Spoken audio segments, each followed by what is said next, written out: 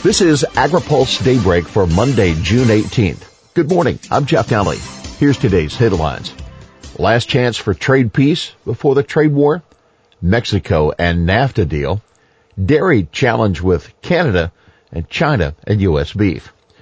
President Donald Trump declared Friday that he was moving forward on hitting China with $50 billion worth of tariffs on high-tech goods, and just hours later, China announced it was preparing to retaliate with tariffs on U.S. agricultural and other commodities.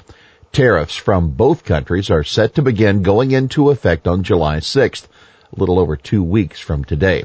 That's not much time for the two countries to settle their differences and avert a trade war that threatens the health of the ailing U.S. economy.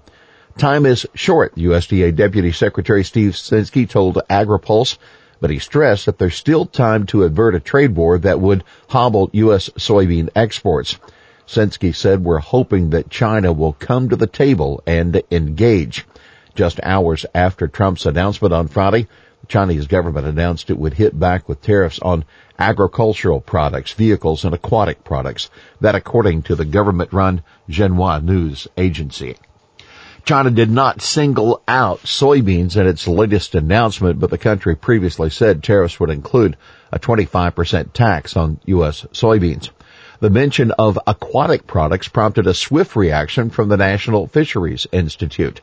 Its Maine lobstermen, the men and women on boats in Alaska, and families harvesting and processing seafood in the Pacific Northwest who will feel the brunt of the administration's misguided policy. That according to NFI President John Connolly. It is not clear where these trade actions will ultimately lead. What is clear is that they will negatively impact American seafood jobs. Purdue expects NAFTA deal with Mexico first. From here on out, you expect the U.S. to split its efforts on renegotiating the North American Free Trade Agreement between talks with Mexico and separate talks with Canada. That's according to USDA Secretary Sonny Perdue, who on Friday said he expects the talks with Mexico to go much quicker and hopefully wrap up before Mexico's presidential election on July 1st. Perdue explained during a trip to Canada where he spent a day with Agriculture and Agri-Food Minister Lawrence McCauley, "We feel more optimistic in a Mexican agreement sooner than Canada.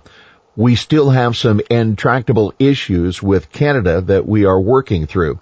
But hopefully we can get an agreement with Mexico and then with Canada very soon this summer." That doesn't necessarily mean the U.S. will scrap NAFTA in favor of two separate free trade agreements, as some have feared because of recent comments by President Trump. Perdue said, "I think U.S. Trade Representative Robert Lighthizer believes that we could get a bilateral deal done more quickly with Mexico and then with Canada and possibly come back together with all three nations, and hopefully we can get that done sooner rather than later." U.S. lowers expectations for dairy deal with Canada. One of those intractable issues with Canada is dairy. The U.S. started out NAFTA renegotiations demanding that Canada dismantle its dairy supply management program, but Perdue told reporters on Friday that the Trump administration would settle for an elimination of the country's Class 7 pricing mechanism. U.S. dairy industry alleges that Canada is using Class 7 to both block imports of U.S. dairy and subsidize its own exports, stealing global market share away from the U.S. Managing supply for domestic consumption, quote, "is their business," he said. "I don't know that it's appropriate for the United States to tell Canada that they have to eliminate their supply management. But whenever it spills across the border and the overproduction of blended prices with high domestic prices and low undercutting prices on export basis, that's when it becomes a problem for our producers and our businesses." But Perdue confirmed what other government sources are saying privately. A renegotiated NAFTA will be unacceptable if Canada does not agree to eliminate Class 7. Perdue said, "Frankly, I don't know how we can go forward if Canada insists on Class 7 as a part of their program, and hopefully we can make that clear to them regarding their supply management program." FDA to convene public meeting on cultured meat. As livestock groups wait for USDA action on a regulatory framework for cultured meat, The Food and Drug Administration plans to convene a public comment session to discuss the opportunities and challenges of this new space. In an announcement on Friday, FDA set July 12th as the date for a meeting to receive public input on how to proceed with regulations and oversight of cultured meat products typically made from animal cells. FDA pointed out that under the Federal Food, Drug, and Cosmetic Act, the agency has jurisdiction over food, which includes articles used for food and articles used for components of any such article. But the nation's beef groups are looking for a different approach.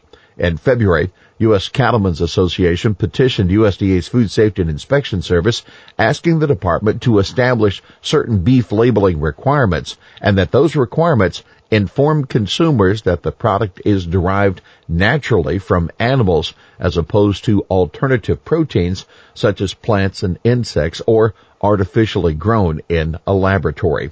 The National Cattlemen's Beef Association goes a step further in their approach, calling on FSIS to assert authority over the products in question. The Food and Drug Administration's announcement disregards the authorities granted to USDA under the Federal Meat Inspection Act, as well as USDA's significant scientific expertise and long-standing success in ensuring the safety of all meat and poultry products. That NCBA lobbyist Danielle Beck in a statement. Under the current regulatory framework, FDA plays an important role in terms of ensuring the safety of food additives used in meat, poultry, and egg products, she added.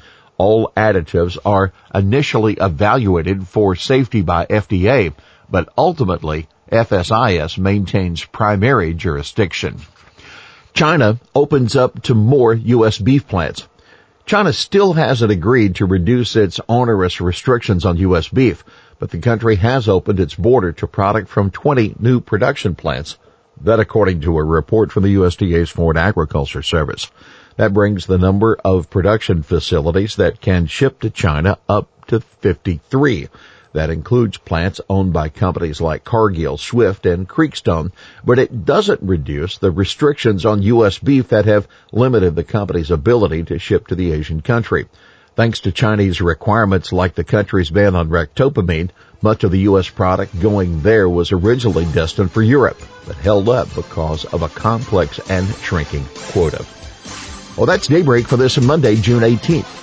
AgriPulse Daybreak is brought to you by Watkinson Miller and Dairy Management Incorporated. For the latest news out of Washington, D.C., visit agripulse.com. For AgriPulse Daybreak, I'm Jeff Alley.